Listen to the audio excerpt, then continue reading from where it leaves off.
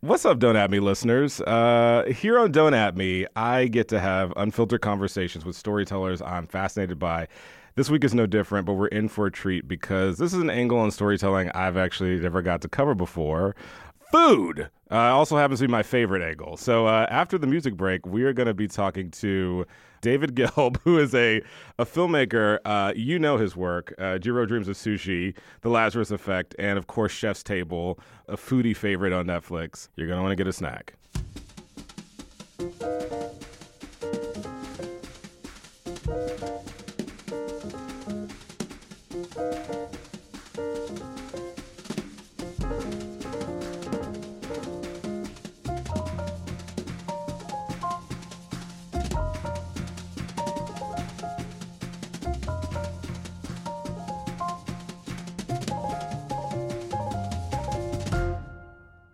So, David, first of all, welcome to Don't At Me, man. Thank you so much for having me. Let me just rattle off the resume here a bit for the kids who don't know.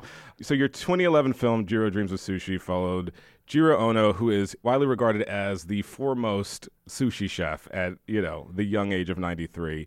The film was a huge hit on Netflix, and off of its success, you got this other show, Chef's Table. If you haven't seen the show, it's not just you. First of all, you like to call it food love, not food porn, and I think that that's apropos because you shoot it like it's cinematic the way you shoot it. It's not just like, here's some delicious food. I mean, when I watch most food reality shows, it's really I just want to order food immediately. But with your show, I both want to eat more, which fuck you for that. But also, I marvel at like just the cinematic quality of it. So my first question for you, Dave, is like, what came first? Love of food, love of film? Oh, man. I think that they came together. Yeah. My mom's a cook. Okay. And so she works on cookbooks. So she does like recipe testing and recipe development. Yeah. So, when people read a cookbook, there's like the story and kind of like the context that the chef gives and then the actual recipe. Right. And people kind of take for granted the amount of work that goes into doing that recipe. Sure. So she has to get the right proportions, make sure it works in a home kitchen. And so I was like the tester. And so I would eat a lot at home with my mom. And then my dad has always been in the arts. He used to manage classical musicians, and now he is became a classical music record executive, and now he runs the Metropolitan Opera in New York. Wow. So he's always my whole life taken me to like fancy restaurants and stuff, and I was always sitting at the grown-ups so table. You fancy David is what you're saying? Yeah, growing up, like it's a light Tannenbaum kind of situation. Listen, that's a dream. So that's always just been in my head, and then I always wanted to make movies. But I wanted to make like Star Wars and stuff. Yeah. And then just in film school and just like in the act of doing stuff, you just kind of find your niche, I guess. And so fell in love with documentaries and thought that, there's a better way to do food than what you're seeing on like food TV. So for you, it really was like film was first. Like, for instance, like I write and direct, but directing came first. Like I write because I want to direct. Is that kind of how it is? It's like you make movies about food because you want to make movies. Yeah. Well, yeah. And when we were doing Chef's Table and Jiro, like the key is that we're making movies about chefs. It's not like it's about people. Yeah. So the idea and the kind of our breakthrough was that, we're not going to like teach people how to cook. We're not going to, make it like where you're on a studio and then it's like an instructional lesson. Our whole thing is to like tell the human journey of the person. And then in doing so, you'll learn something about the food and stuff, but it all comes from like a story. The reason why I love being a storyteller is because I feel like we're surrounded by stories. What kind of story does food tell us that other things can't? Well, I think we look at it, they're kind of like artist stories, So we consider food to be, in the context of our show, it's like it's a craft. And so the stories that we're telling are like the origin stories of great artists. Yes. And when we talk about it internally, we talk about following like the superhero kind of archetype because these chefs, they're doing something nobody else can do. All the chefs that we're choosing, they figured out a way to cook something or do something that nobody else has ever done before. Yeah. And so the idea is like, let's track that personal journey. Like, what is the moment in their childhood or adolescence or whenever when they got that like radioactive spider bite? Like, what is the moment that like put that seed, that power, or like revealed to them that they had this ability. And then you follow the course of their life, and they're using their power for good, and sometimes they're using it like in the wrong way, and they make mistakes. And then through the, it's just like it's the journey, Totally. Yeah. So you make the mistakes, then you discover, wait, I should actually be doing this. Like, this is what I thought that what I wanted was this, but what I need is this. So we treat it the same as if you were making a film about any kind of artist or any kind of creative person when you're telling the life story. Do you feel a kinship with these chefs? Because it's almost like you're kind of describing your own story a little bit here. Oh, sure. I mean, I think that it's a kinship between all like craftspeople. Yeah. And that's one of the things that I think makes Chef's Table work, is that even if you're not a foodie, and even if you have no intention of being a chef or anything like that, people still enjoy the show because you can apply the lessons of life through the creative struggle. It applies to anybody. It applies to any craft. You're taking viewers all around the world, no matter where they're from. You're introducing cultures and people to us that we may not even be aware that's where the food that we love, or food that we don't even know that that's where it came from. Is there a political slant to what you do? Is there a getting people to see each other in other like, is there any of that's part of it for you? Yeah, and I think that, well, that was one of the things that made Jiro Dreams of Sushi really work, was that we're taking people to a place that they may never be able to go to. We're showing them, and then we're showing the human side of these people. And then you're right, like, they're not like, he has a lot of pressure from his dad, like Yoshikazu Jiro's son. Like, that's something that we can all identify with, even on the highest levels of sushi making, in Tokyo. And regarding like the political slant, I think it's something that we've kind of been growing into as the show's been going on. And, we're really inspired by, Anthony Bourdain, rest in peace, who has always been a hero of mine. I feel like what he does on his show, which is so special, is that he helps us understand that, like, no matter what corner of the world you're in, like, we're all people. Yeah. We all sit around a table together and eat something, and that's a universal human experience.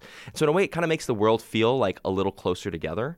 And I think that what we want to do in our show is, like, just show people that this is this person's life. It may be a different experience, but they have the same feelings, and there's things that are similar to your own life. Right. So, like, if you look at our most recent season, it's something like 4 episodes, all different kind of parts of the world, but we're not just looking at chefs in fancy restaurants anymore.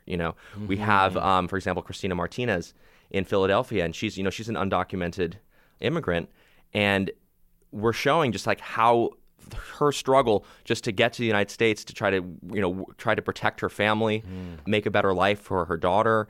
We take for granted the life experiences of people. I think we take it for granted, kind of the struggles that people have. And when you make a film about them in a really intimate and thoughtful way, it removes the barriers, I think, a little bit. And you can see the humanity of people, that we're all the same. Well, I think that's so powerful. And Carla Hall put out this book about soul food. Soul food really is American food, because what the slaves made for their masters became American food. And so once you realize that, there is this kind of profound connection that all of us have, even as Americans, and this couldn't be a more divisive time in our country. But we all are we're eating a diet that was brought to us.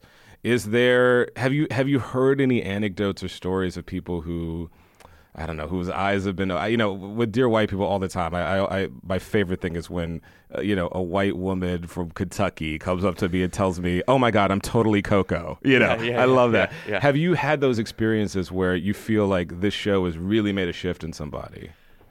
Well, I mean, a lot of the messages that we get, the most memorable ones are from people who are like, oh, I'm not a foodie. I don't care about chefs or cooking, but I was really moved by this thing. Yeah. And so we get a lot of that on social media, which I think means a lot. One of the biggest compliments that we've gotten recently was from Chef Jose Andres, who has always been, he's an advocate for immigrants, and especially in like, just like raise awareness of the fact that, like 20% of the restaurant workers are undocumented and are just like treated as like second-class citizens or like criminals in this country. And so, he's always been kind of critical of me for, putting a lot of fancy kind of privileged types of chefs on the show who are fascinating and they're great artists and stuff. But he came around and he gave me a big compliment on our newest season, which I really appreciated. And so, talk to just for people who haven't caught up. What's different about the newest season of Chef's Table? Well, I would say the newer seasons of Chef's Table. So we were all about like tasting courses at first. The first season, we're looking at, okay, how can we make gyro and do it in different places with like different chefs? Super fancy, complicated kind of cooking. It's almost like avant-garde kind of art kind of cooking. Yeah. Miraculous, like beautiful meals. But there was this kind of like a lot of white chefs, a lot of male chefs. Sure. And that's what you see in the media as well. But we don't have enough white men in culture, though. I feel like you guys it's really tough. had a rough go at it. So we're looking at now it's eclectic now. Yeah. So it's like we have from the latest season, for example, we have a Thai woman who's like finding the original Thai flavors of like the homeland that have been kind of the Thai menu that you see, like the Thai takeout menu that you see in the United States, is like kind of like taken over Thai food. You have your curries and it's all just like very simple. And so she's like discovering like the real Thai flavors and trying to bring that back. And then we have Christina Martinez, who we just talked about, who makes the most delicious barbacoa tacos in South Philly. These words. So good. And then we have Albert Adria, who's like the fanciest chef of the season. And his story is that his brother, Ferran Adria, is the most famous chef in the world, probably in like the high-end food world. Right. Created the restaurant El Bulli. But Albert is a lot shyer and kind of was behind the scenes, but was really just as responsible for all like the brilliance of that. So it's kind of like he's trying to like step out of the shadows a little bit. So we have like all different types of chefs now, all different types of food, all different like kind of, you can be from anywhere in the world. If you have a passionate story to tell, we're interested in telling that story. That's amazing. Talk to me a little bit about when you fell in love with documentaries, and talk to me a little bit about what that process is like. Sure. I go into a cave and I just sort of channel something from my imagination, and then I go about trying to make reality look something like my imagination. You go out in search of reality, right, and try to whittle that into a story. Yeah. You come into film school trying to make Star Wars. Yeah. How do you go from that to finding your place in documentaries? I think that a lot of what was happening for me personally was the technology was just like right in this place where I was able to shoot with like with a home video camera and edit on my home computer, and you could just make a thing. I just kind of started doing that. I was able to get these little like summer jobs, or while I was in school, or I was shooting kind of behind the scenes for like music video directors who I knew from school and stuff, and doing like behind the scenes things. I got a job right out of school shooting a rock and roll documentary for a rock band. They hated it and took away all the footage and stuff. Okay, because I was about to ask who it was. But it was a big lesson. No, I'm gonna spare them. But we're friendly now. It's all fine. But that was just like a big. Anyway, just like kind of like, I just kind of fell into it. And just when the Red camera came out, we were like, wow, like this is a way to make very big cinematic documentaries with like a minimal crew. Yeah. And so I was able to find that. I was able to make the movie. What year was that? Do you remember? I would say it was 2008. Okay, that makes sense. I want to say 2007, 2008. Yeah. And so we realized it's like, oh, when you're making a documentary, you don't need to have like a big crew or anything.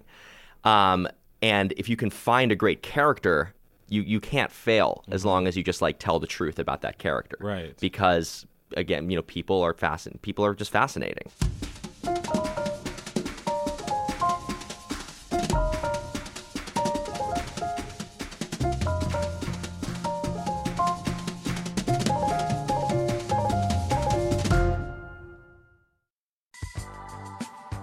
Thank you for listening to this KCRW podcast. In case you don't know us, KCRW is public radio in Los Angeles, bringing the best of NPR to Southern California.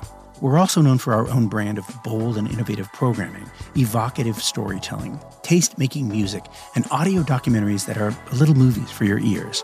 You can join our community to support this show and others, or make a one-time donation just to say thank you. Find out more at kcrw.com/join.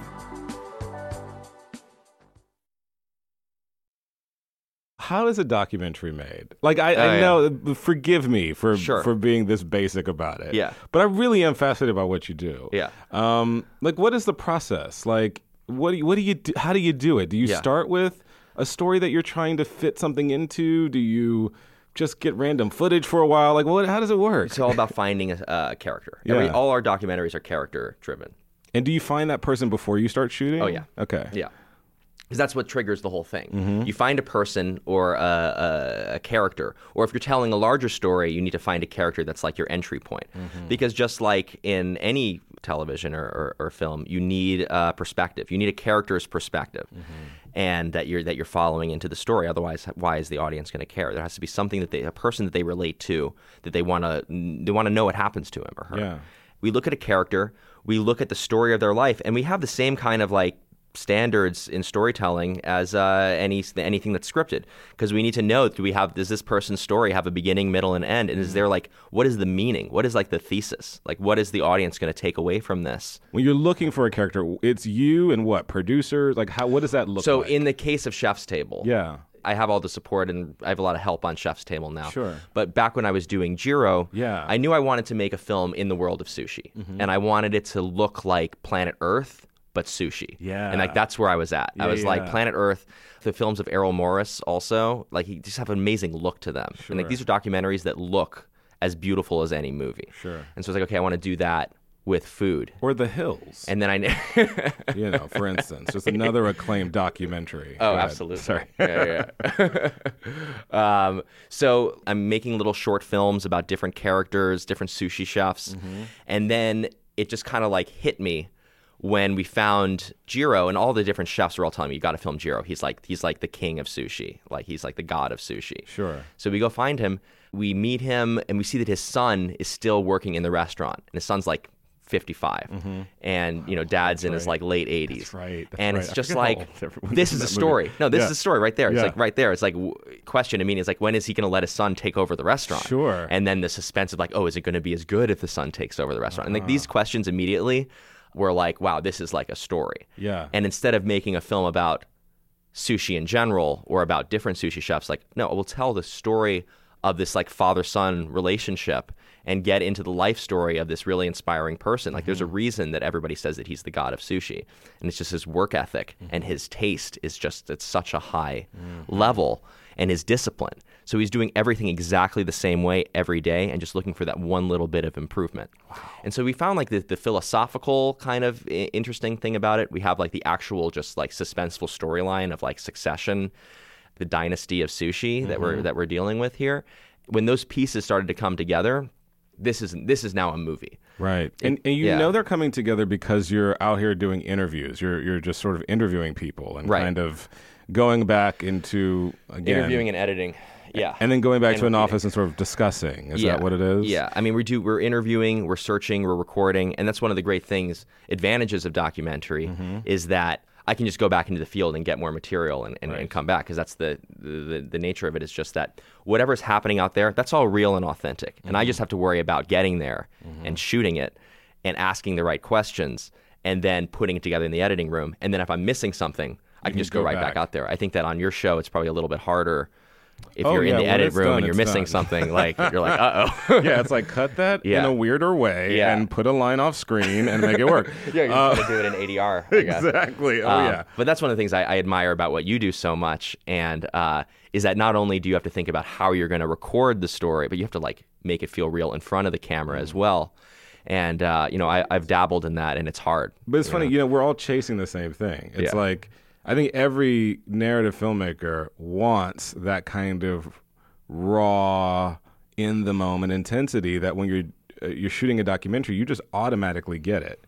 Even and this could, and please correct me if I'm wrong, but it's like even if a subject is hesitant or is being cagey, you're still capturing the reality of that. That's right. And it's still interesting. And that becomes part of the story. Yeah. And then you start to wonder, like, oh, it makes you want to dig deeper. But the key for documentary and good documentary is like, how do you bond with your subject and get them comfortable and creating that mutual trust as your story continues. If you have a subject who's a bit cagey or guarded, as the shoot continues, you begin to start realize that you're on the same team. Right. And then that itself is like a character progression if they start to open up, and that can be really like amazing. And I've seen some great docs. Have you ever formed a bond with somebody but felt that ultimately what's in the cut is not going to make them happy?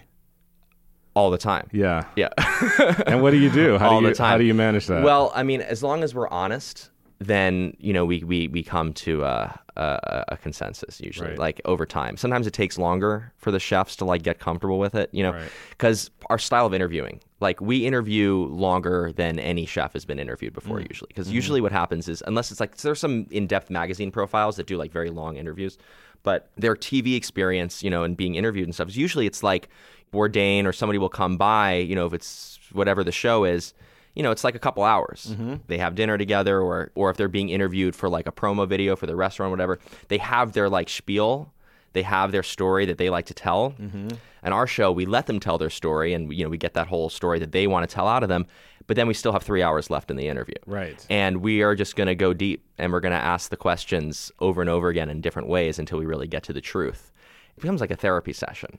So in a way. And it becomes a therapy session for me too, and for the other directors on the show, because our style of interviewing is not only are we, we're asking the questions, but we're volunteering the reasons in our own lives that we are interested in it. Right. And so by us being vulnerable and us giving them something about ourselves, so we're trying to talk about a painful part of the life. Right. We talk about something similar in our own lives, Right. and how we felt.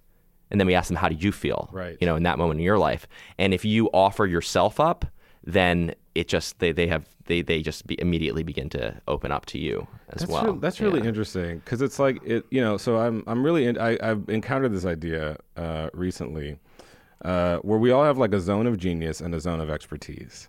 And what that means is that like in your zone of genius, you're in flow. You're doing what you love or whatever that thing is, and you just feel right. You feel connected. And I feel that way when I'm literally putting a shot together, working with the act. Like I'm just in it. It feels good. But then there are other aspects of filmmaking that I'm really good at. This is my expertise, but it doesn't give me energy. It's I'm in the sound mix and we're listening to, the ambiance, ambiance option number 48. And I can pick that out, but I'm not in the zone. Right. I don't know. Just hearing you talk, it almost feels like that the interview is the zone for you. I don't know. Is that true? I think that the zone for me is interview and edit, and I like shooting the food. Like I like shooting pretty pictures also, which is fun. Yeah. But yeah, well, obviously in the interview, that's when for me, it's when I get like what you're describing is like this flow, because it becomes like this, it just becomes this like conversation. And you're talking about like really deep and like personal stuff. Also something like really kind of like you're talking about like stuff that they may not have ever talked about, or they haven't talked about like for a very long time. And so that it becomes like very intimate, and it's like kind of like emotional experience in doing that, which is, and when it's really right and you're really connecting, it like feels amazing. And I've done some interviews that are really great, that really feel great like that. And sometimes, it's hard to like get through the defenses because they're not like ready to talk about it. But like you said, that's part of the story. It's right on camera. Talk to me about just, breaking in. How do you become a documentary filmmaker? Because it's almost like it seems better than ever. Yeah. Because, I don't know about you, but I've always loved documentaries, but now I watch them all the time. I mean, for me, a documentary, there's no barrier to entry. Right. But at the same time, I mean, there's still a lot of folks trying to figure out how to do it. Because unlike narrative, it's not in the zeitgeist as much like how to be a documentary filmmaker. Sure. What are the steps you take? So what are the steps you take? And by the way, I hate answering this question. Yeah. No, but I mean, I'm asking of course. But I think that it is easier than ever to make a documentary now. Sure. Because your phone is amazing. Like, you can shoot incredible slow-mo footage like on your phone. Like you can shoot beautiful stuff just using your cell phone. It's really just about finding a character that is exciting to you and that you want to know about their life and you want to learn something from them. And I think that that's kind of the start. So you're making shorts and you're editing it on your iMovie or whatever it is. When you find a great subject, your short becomes a little bit longer, and eventually could become a feature. That's interesting. And I think but the only way to do it, and there's this great quote by Ira Glass who I'm a big fan of. I've heard of him. You've heard of him. You're in the podcast world. Maybe you've heard of him. Of course. But he has this great quote, and it's like become like a meme almost. But it's just like his words on creativity. So your taste is up here. Yeah. And like you know what you like. And then your ability is you just practicing and Correct. going over and over again until you like get close to your taste, right?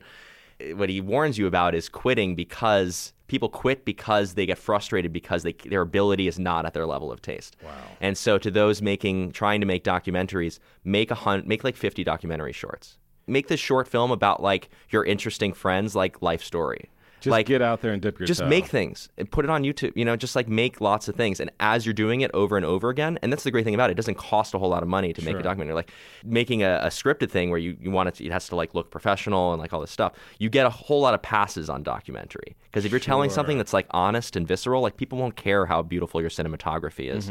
It's nice to have good audio so people can hear it. Go back and add some more to it. Yeah. But really all you need is your little camera or even your phone and like a microphone. You're in the place where you can just start that process of making little shorts over and over again. And over time, they'll get longer, they'll mean more, you'll get better, and you'll start to reach that level where your ability is approaching your taste. And that's like the most satisfying moment of creativity is when you're able to make something that is at your level of taste. Yeah. That's like nirvana. Honey, we're all working towards it. Exactly. It's the journey. But that's really interesting. I actually never thought of it that way. So you're saying like, if I want to be a documentary filmmaker, I just need to just be doing it and think of it as like little 5-minute pieces, 10-minute pieces, whatever. Yeah. And then eventually something catches and becomes a bit more. Yeah. How do you sell documentaries? The marketplace seems both warm and cold. Yes. How do you sell documentaries? I mean, it's interesting. It's my wife, Christine D'Souza Gelb, who's actually in the room with us, is a better person to ask that question to. It can take many tries to like get something that's really going to like snag the attention of people. One of the great things though is that because of YouTube and like, for example, my brother Matthew just made a documentary. He's kind of in this process now of like what we were talking about, like making short films and starting to build on them.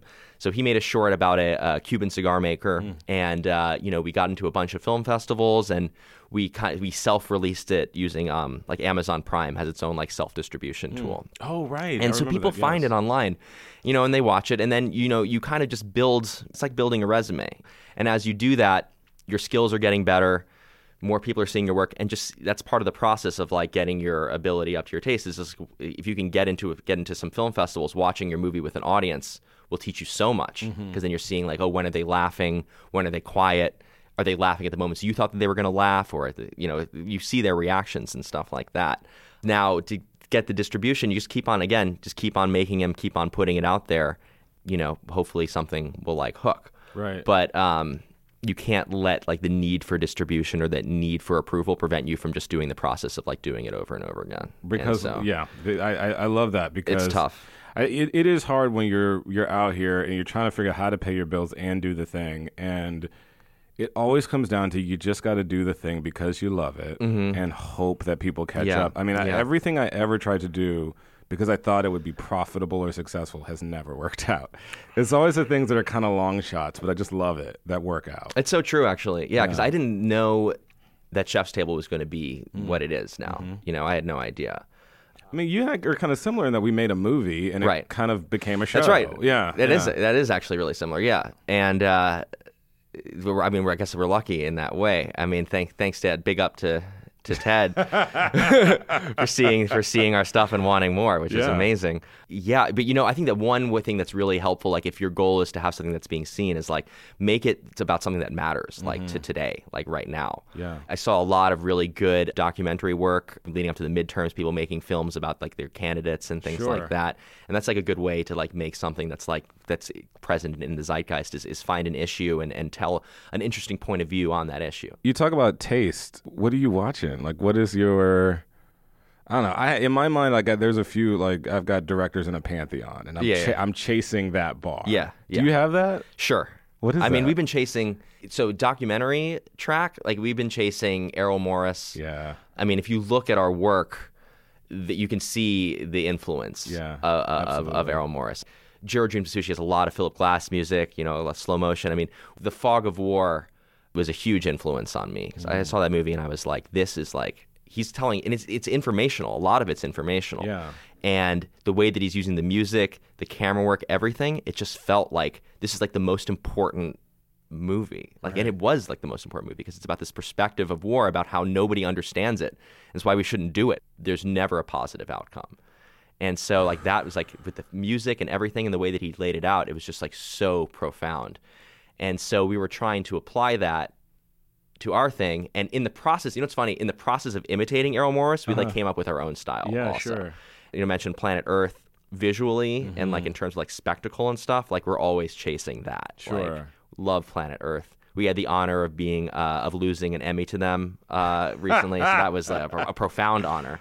It's which not was bad awesome. company to be in, let me tell you. No, absolutely not. No, to be in the same category. I don't even know how they make that show. I mean, it's so it's massive. the most amazing thing, and it's so massive. Yeah. And you know, I want to do a nature show like that. Well, I was going to ask you, like, what are the topics are you kind of chomping at the bit to cover? Oh yeah. Well, I'll tell you. I'm really interested in nature. I'm interested in like, but entering it through a human story somehow. So that's something that we're looking at, just because of how the planet is just being like completely ravaged. Do you have any desire to get into that conversation as a filmmaker? Just the political stuff, all the crazy shit going on in the world? Yeah, I mean, like that's one of the reasons that we wanted to do the Christina Martinez episode, and you know, and we released that pretty close to the midterm just to show you do not need to be afraid of immigrants. Sure. Like what they are running away from, you know, a lot of the problems that they have in Central America are things that we've done in the United States policy in Central America has caused a lot of these problems, the roots of these problems that are causing people to need to leave those countries.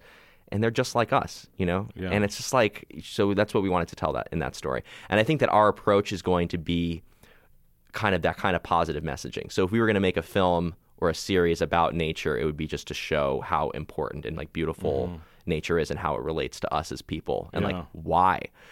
Do you think stories can change the world? Oh, absolutely. I think stories always have changed the world. Yeah, I agree. And they're good stories, and then they're bad stories. Yeah. Documentary has been used as, you know, as propaganda because you can because of the authenticity of the format. Like people have used that to really negative effect. And you saw what was coming out of the White House with this like fake video that they sent out, like where they doctored it so that it could shape reality. There is a very cheap and crappy story that can be told that is like a horror story about people who are different from you, and that's something that can take hold, and a scary amount of people will buy into that kind of narrative, and that's the narrative right now.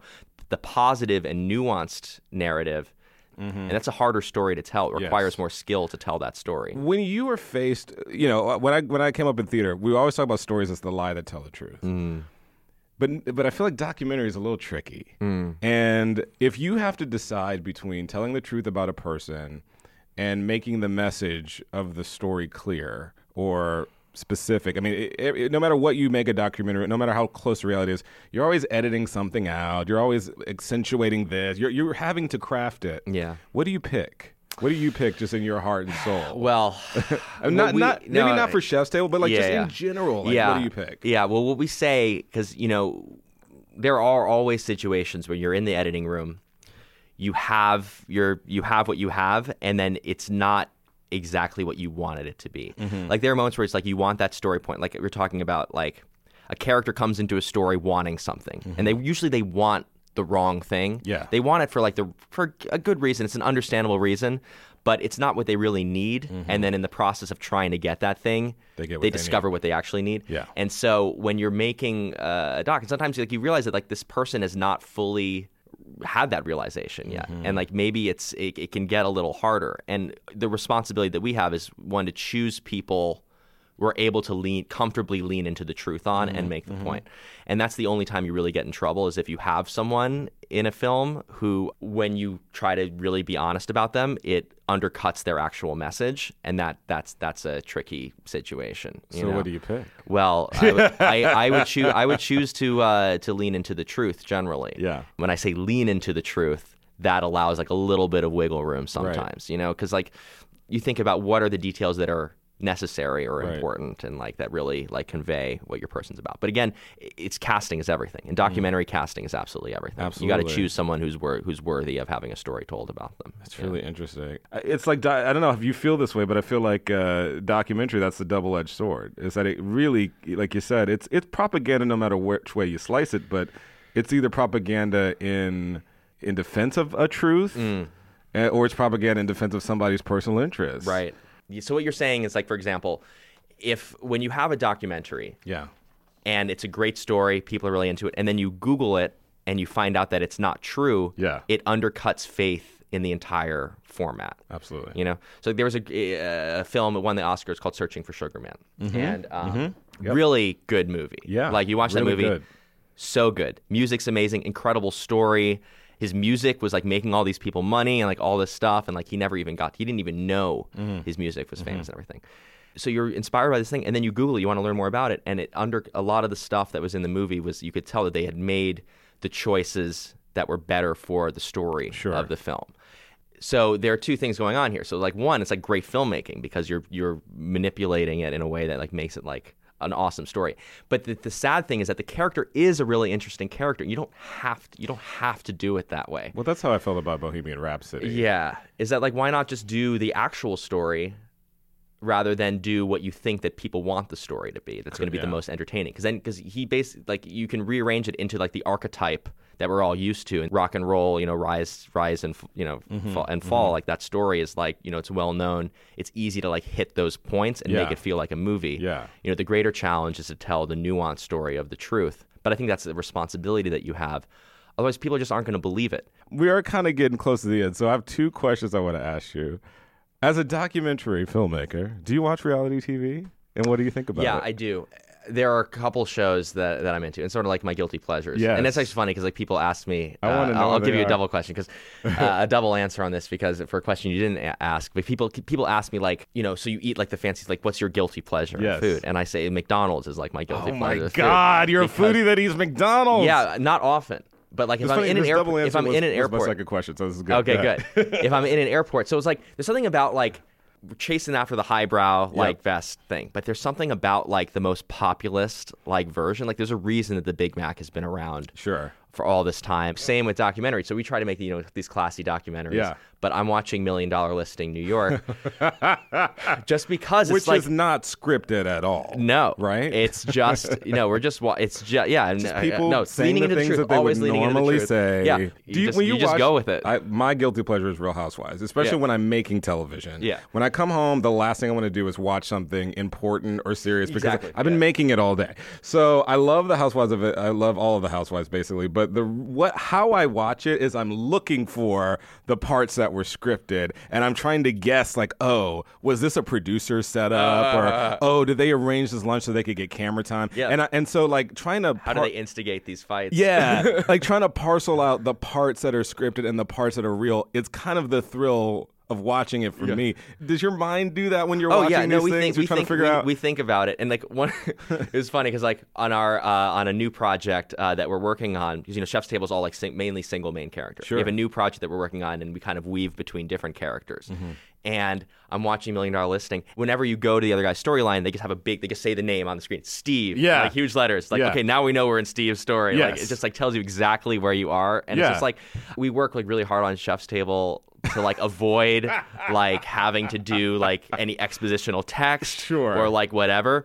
And then they just like cut to them being like, and then I felt this way at this Yes. moment. They just explain everything. And so there's something like liberating about being able to just throw it at the audience. Like Yeah, whatever just it is, make just it put it on the however you screen. want. Yeah, just make it whatever the hell you want. Well, my Just tell them how to feel, whatever. My absolute favorite scenes in any reality shows are when characters get together and it's like, hey, so I just wanted to get together to talk about X. And it's like, this is a text message at best. Like, I kind of love it. I have a friend that worked on a reality show that I won't mention. It's very popular. But basically, he was like, none of these things actually happen. What happens is that they're really boring and they're alcoholics and they get drunk and they get into fights. Right. And then producers go away and figure out how to tie those fights together into a narrative. And so then everyone puts on the clothes they were wearing a few months ago and they improv their way to the fight. Oh my God. And this is a major reality show. But it's Wow. just like But I kind of they create scenes that lead up to the fight that they know that they already have. Because there isn't really anything going on in their lives that's of interest, and so they just get them drunk enough to fight, and then they figure out how to get to the fight. And a part of the guilty pleasure for me is try to figure out what was real and what was. I just like, it makes me love these shows more, weirdly enough. Yeah. But they're not saving the world, but I guess we need pop culture as well as stories that change the world. So I don't blame you for watching $1 Million Listing. I watch it too. All right, David. So I got to know, what is the best and worst thing that you've actually had to eat on set? Oh, man. Well, I mean, it's hard for me to say best without like all the chefs getting okay. Like, that's true. One of the best. You're things like Andy Cohen with the Housewives. You can't say which one's your favorite. Yeah, exactly. One of the best things that I've eaten on set has got to be just this incredible leg of like Iberico ham that I had at we were shooting a chef's table pastry episode in Spain, and it's like the guy Jordy brought in this leg of ham, and we were shooting it, and he was just like cutting these little slices, these super thin slices of the most delicious ham, and he's just like feeding it to everybody, like cameraman, like everybody's like throwing it. That happened to Massimo too. Some of the chefs just love to feed the cameraman. Like we could do a whole like super cut of just like food being thrown at the cameraman. Oh my god, that's a great show. So that's great. And then the worst thing, we were at it was kind of connected to the show, but it wasn't actually something that was on the show. We're at this restaurant in Mexico, really cool chef, really cutting edge. Like we had eaten some ants like earlier, and it was like, okay, so like the ants, like they kind of taste like lemongrass, like that's fine. We had some ants sprinkled on an ice cream cone, a little weird. It's fine. Okay, so next meal we have like a little rice cracker, and it's got like it looks like little like bits of like rice or something on top of it, or like risotto or something. Like where this is going. And we're all like eating the risotto, like, oh, it's really good. Larva, and then the chef comes by and he's like, yeah, these are the special ant larvae. I knew it was larva. And it's only juicy at like this time. It's like only one day of the year that the ant larva is like so good. Larva. And he tells this whole story about how the ant larva, it's like so hard to source, and it's such a precious delicacy and all this stuff. And we're like halfway through eating, and we're just like, the chef is right there, and we're just like trying not to just like just like go, because we don't want to insult him, because he works so hard. He's telling us about how hard it was. No, it didn't. I mean, for me, because you're so distracted by the fact that these little popping things in your mouth are. Okay, first of all, the pop, I just visualized it. Not really. Yeah. No, you know what? Thank it's a tough one. Because I was gonna leave this interview and like eat my face off. Now I'm not. Yeah. I'm gonna have a salad. Yeah. No, that's the dark side. So that was rough, but he meant well, and the other food was awesome, but. Sometimes our brain just can't, even if like the flavor, I'm sure the flavor objectively is good and it's like tasty, but the brain, you can't get used to it. Well, that's the thing, the brain is, you have to get used to it. It's the idea of what you're eating is just as important as what you're eating. Yeah. Because if you go back like 40 years, the things people were eating are disgusting. You know what I mean? Like, there's an amazing Twitter account called 70s Dinner Party. Oh my God. It is the funniest thing ever. It'll be like a bunch of shrimp like in a Jello mold or something. It's just like the craziest. That was like the age of like space food on and the stuff. back of the Betty Crocker box and stuff, and it would just have these insane recipes. You should see this thing. It's like I'm literally gonna follow it as soon as we're done. 70s Dinner Party. Well, this has really been a treat, man. What you do genuinely is like a magic trick to me. It is. It's like it's a miracle what you do, and it's just been a joy talking to you. Thank you so much. Really, thank you for being here. How can people? Obviously, come Chef's see us Table on Netflix. is all see us on Netflix. On the Netflix. Yeah. But how can people find you? Are you on social media? Yeah. I'm at This Is David Gelb on Instagram and Twitter. Fantastic. And don't at me. All right, cool. At or don't at David Gelb. You got his info. I got to thank my guest, David Gelb, for sitting here. This was amazing. I'm going to literally go and eat after this. It's fine. I got to thank our producers, Gina Delvac and Kara Hart. Our production engineers, Sean O'Brien and Chuck Brevatary. Special thanks to Vishnu Valbanani, head of programming, Quinn O'Toole. Chris Bowers created our theme song. This is Don't At Me with Justin Simeon. If you like the show, please subscribe on Apple Podcasts, wherever you listen, leave a review. I actually want you to at me. I want to hear from you. And we will be back next week with another episode of Don't At Me from the one and only KCRW. Thank you, David. Thank you. Thank you, Justin.